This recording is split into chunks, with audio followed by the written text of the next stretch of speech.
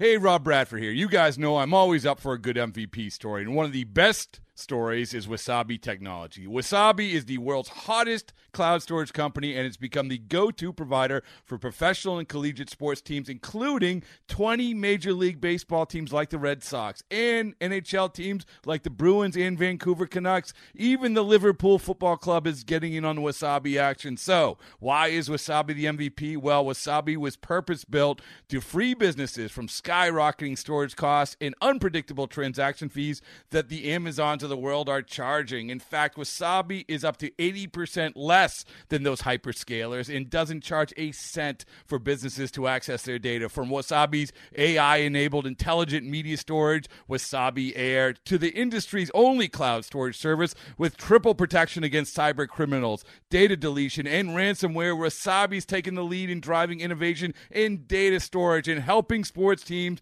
to unleash the power of their data. Wasabi, another Boston-based championship team.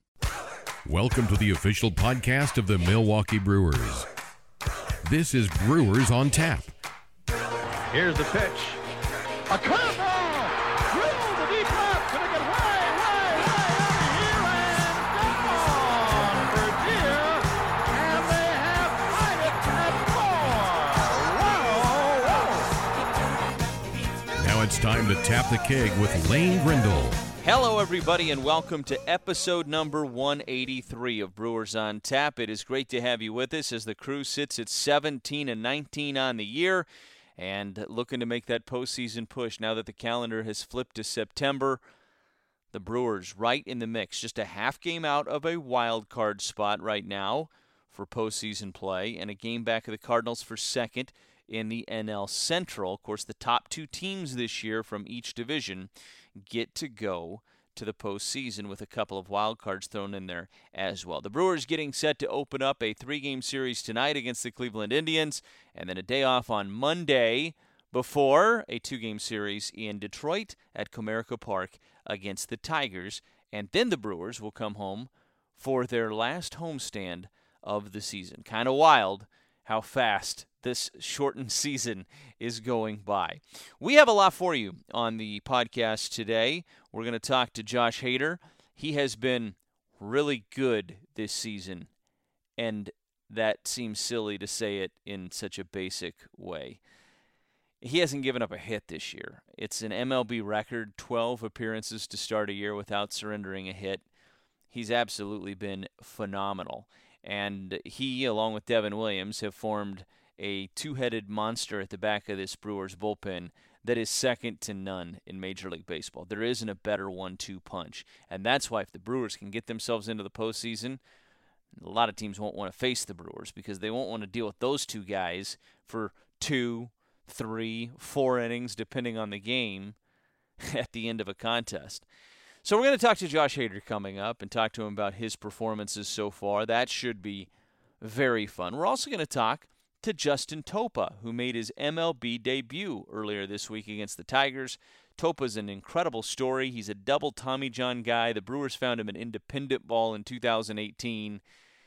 He had spent some time in the Mets organization before that, and now he's a big leaguer. It's really neat, and we're happy for him that he is a big leaguer. And we're also going to talk to Jace Peterson, Brewers utility man, who also got called up just at the end of the last road trip. Jace Peterson has had a long career in Major League Baseball. He's 30 years old. He's spent a handful of years with Atlanta, a couple of years with Baltimore before now contributing to this Brewers team. Hit a huge home run on Wednesday to help the Brewers solidify their 8-5 win over the Tigers and to split that 2-game series with a really good Tigers squad that actually snapped the 6-game winning streak for Detroit with the Brewers winning that game on Wednesday. So we have a lot to get to on the podcast today. We're glad once again that you were with us. Let's jump right into it. The record-setting Josh Hader. Let's break it down. It's been a really good start to the year for you, and I know you've been asked a lot about your pitch selection because you are throwing the slider so much, and you look back at last night's performance, all 3 strikeouts, I believe, were on that slider, and it seems like that pitch is as good as it's ever been for you at any point in your career. Yeah, definitely. I think that's one of the things coming into this year was to have more confidence in that pitch, to be able to use it anytime I can. The last 2 years, obviously I've relied on my fastball a lot more, and the league adjusts to that. So, that was one of the things coming in. It's add something else to the mix, be able to, have that fastball play a little bit better once I use these secondaries. You have made 11 appearances so far this year.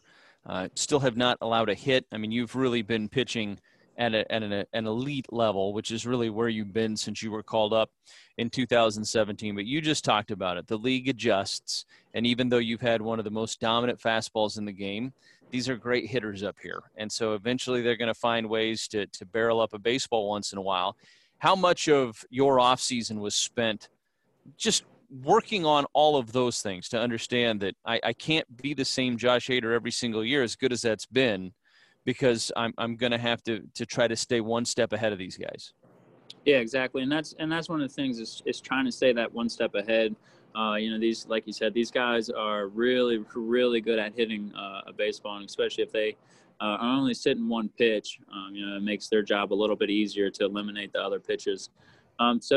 Yeah, I mean, that was one of the things. Just I just really, the past years too, I've been really working on that secondary. But last year was my main focus to get the changeup and the slider where I needed it to be, and just get the confidence. I think the biggest thing is having that confidence in the pitches, and even if I'm not putting it in the strike zone every time, at least getting it to where I can get swings and misses. So, just really developing the shapes of those and really just attacking with them.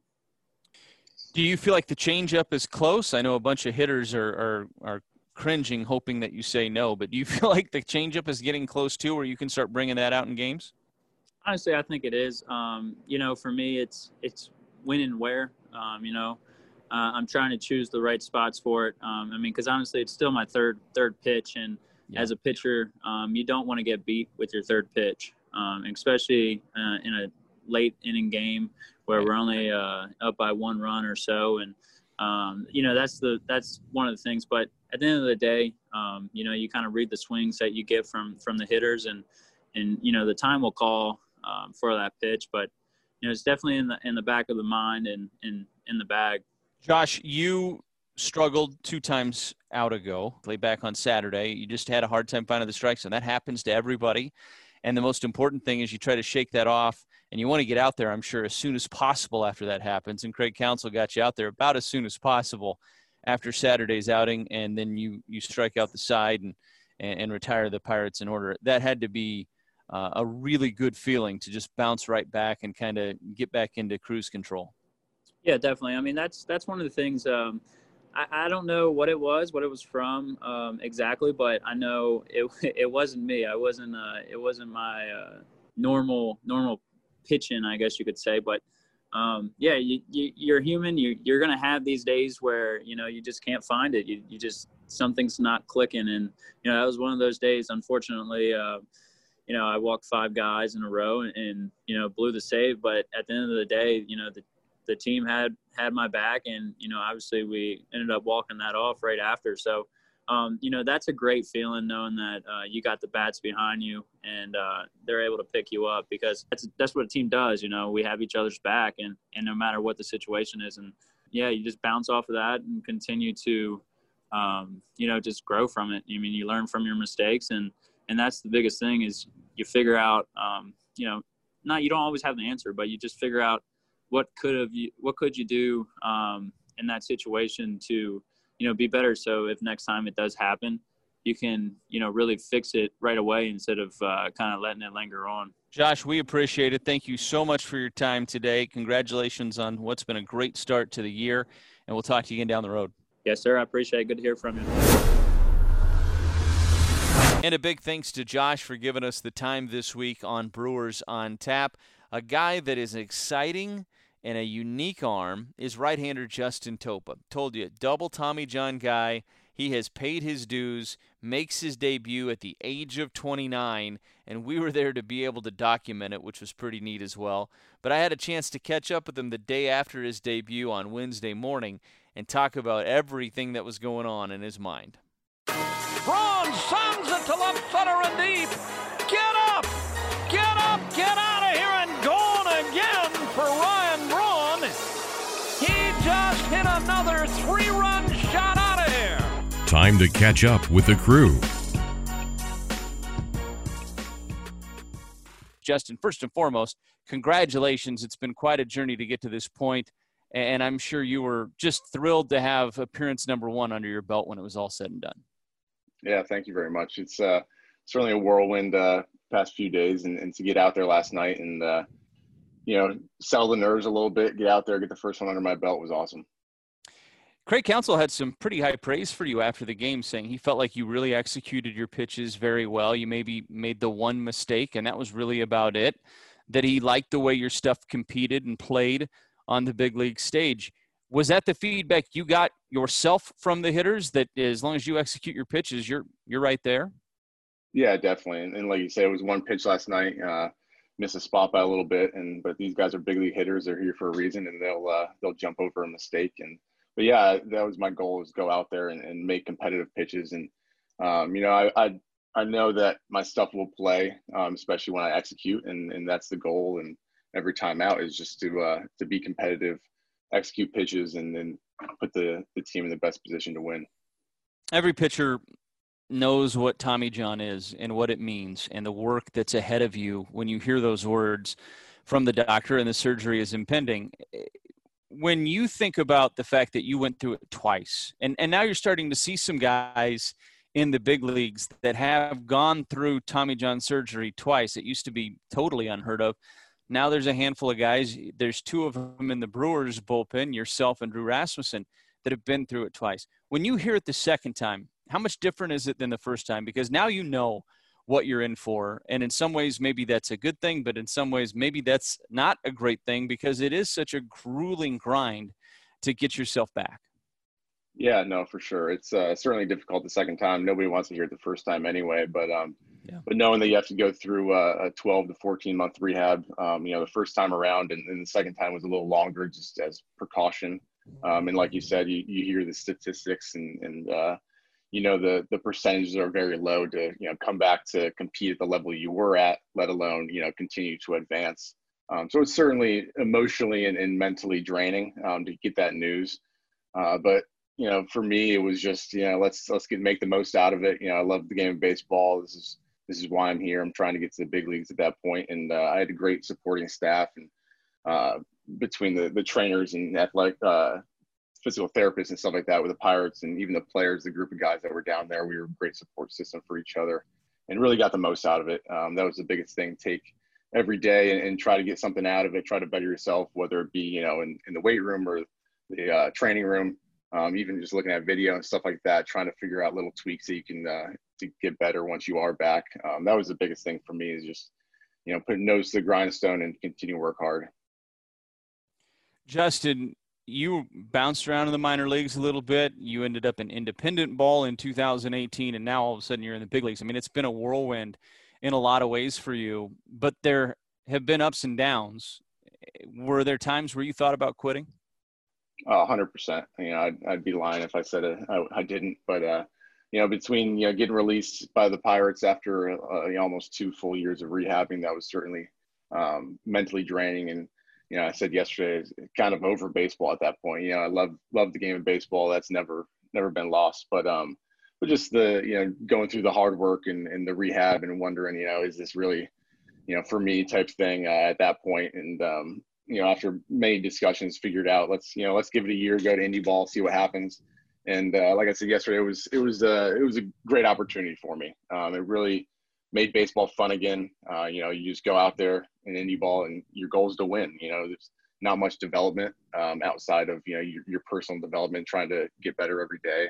But that supporting staff that I had in Rockland and that group of guys was amazing. Still talk to pretty much everybody to this day. A lot of texts last night from them, and it's just been crazy. And since that year, I've pretty much taken every year as if it was my last, and basically given my all throughout the season and even in the off season, because at the end of the day, if I don't want to look back and say if I did this or if I did that, try to think about something change. But yeah, I mean, it's been a whirlwind, and like you said, I think the love of the game has certainly pushed me to this point, and then the overall support of friends and family is it's come full circle.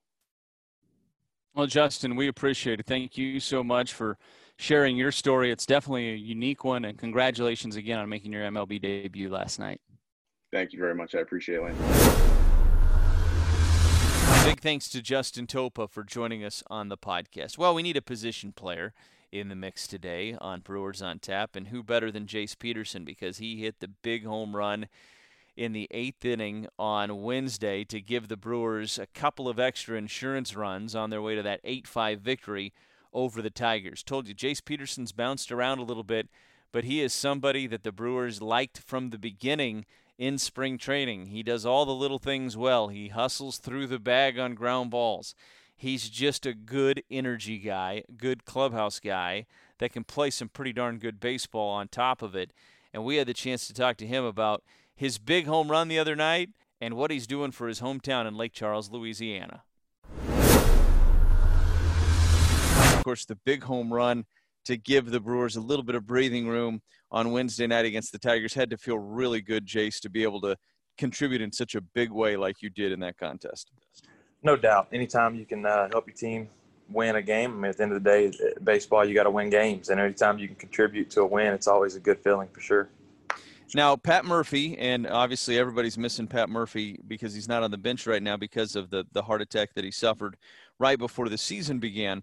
Pat Murphy is a big fan of yours. We had him mic'd up during summer camp for a couple of different broadcasts, and he was just raving about how you're a quote-unquote ball player, right, which is like one of the greatest compliments you can get because you do all the little things right.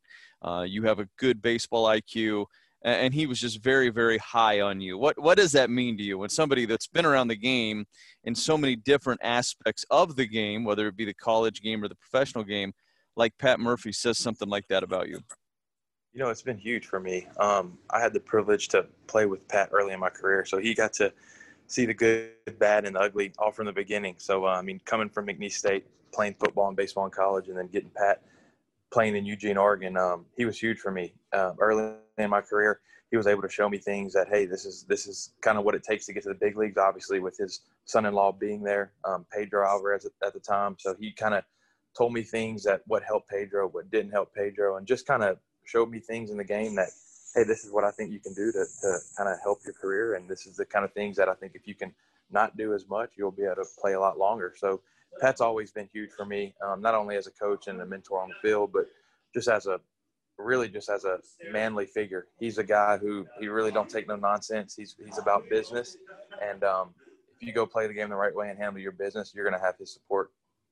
You know, baseball's not always a linear journey, so to speak. I mean, a guy like Mike Trout comes up and he's a superstar right away, but that's the exception to the rule. A lot of guys are up and down over the course of their careers. You go back to 2015, you played in 152 games for the Braves. You had a pretty lengthy career with Atlanta, and now you find yourself with the Brewers, and you don't make the opening day roster. You go to Campbellton, if you will, up in Appleton, and you kind of have to wait for your turn. And there's just a ton of patience involved in this game. Obviously while you're playing it, but also that aspect of it too, that, you know, your number might not always get called right when you want it to, but you got to be ready when it is called. Absolutely. Baseball is a funny game, and it's a business at the end of the day. I think more than anything, everybody's journey is different.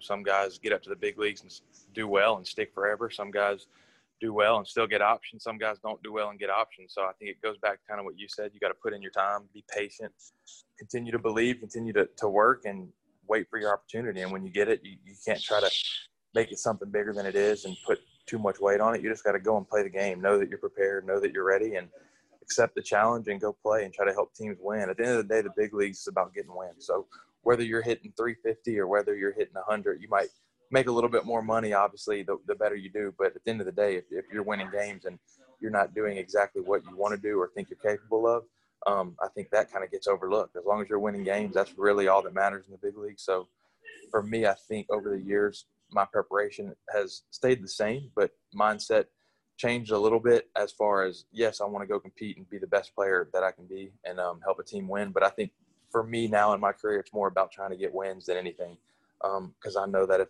I'm on a big league club and we're winning games, then I'm in a good spot. So that's kind of my mindset where I take when I'm in Appleton or wherever I am. I want to work on my craft, continue to get better, wait for my opportunity. And then once I get to the big leagues, it's all about winning. Whatever I got to do to win a game or help a team win, that's kind of what I try to focus on. Jace, I want to ask you about your home community, Lake Charles, Louisiana. It was hit by Hurricane Laura. I know it's been weighing heavily on your mind and probably made your home run the other night that much more sweet. But you and Wade LeBlanc, of course, another longtime MLB left-handed pitcher, you've teamed up to try to raise funds to rebuild your community after the devastation of Hurricane Laura. First off, I think that's an unbelievably selfless thing for the two of you to do. And I commend you for it. But what was kind of the conversation like between the two of you to get this started and to try to help that community any way you could? I'd actually started the conversation with my wife, and not knowing at the time Wade had done the same with his wife, Natalie. So we were talking about it between each other, and then I was like, man, I'm going to kind of give Wade a call and see what's going on. And then I called Wade, and he said, dude, let's do it. We were thinking about it, so I think it's the right thing to do. Let's do it, and I'm on board. So something that we just kind of said, we both felt in our heart like, hey, man, this is where we grew up playing baseball. This is where our kids grow up, and this is where they play. This is where our roots are so deep in Lake Charles, Louisiana. I mean, it's all of my memories. It's all that I know. So for me, I'm just trying to do what's right for the kids. Honestly, that's the main thing, whether it's baseball fields, whether it's parks, whether it's football fields, whatever it is, tennis courts, volleyball courts, whatever the case may be, schools.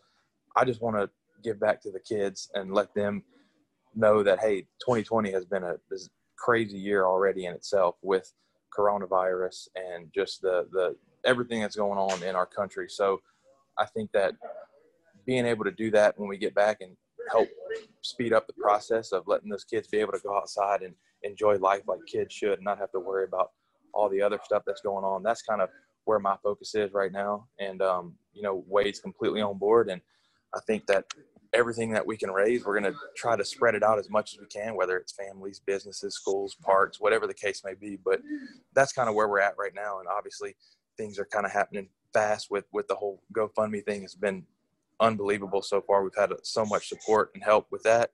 And I'm just excited about continuing to watch it grow, and really can't wait to get back home and be able to go around and cut people some checks and really spread the love across Lake Charles for sure. That's going to be outstanding. And I think everybody very proud to see what the two of you are doing for your hometown community. It's very commendable. Jace, we appreciate it. Thank you for giving us the time today on the On Deck Show, Bill by Menards. Thanks for having me. It's been a pleasure. All right, that is going to do it for us and this week's edition of Brewers on Tap. We thank you for being locked in with us once again. We have plenty more coming your way. We'll have another edition of Brewers on Tap next week as the Brewers get set to open up their final homestand. Can you believe that? Of the 2020 regular season. I am Lynn Grindle. Stay healthy, stay safe, and we'll talk to you again next week, everybody. Go Brewers.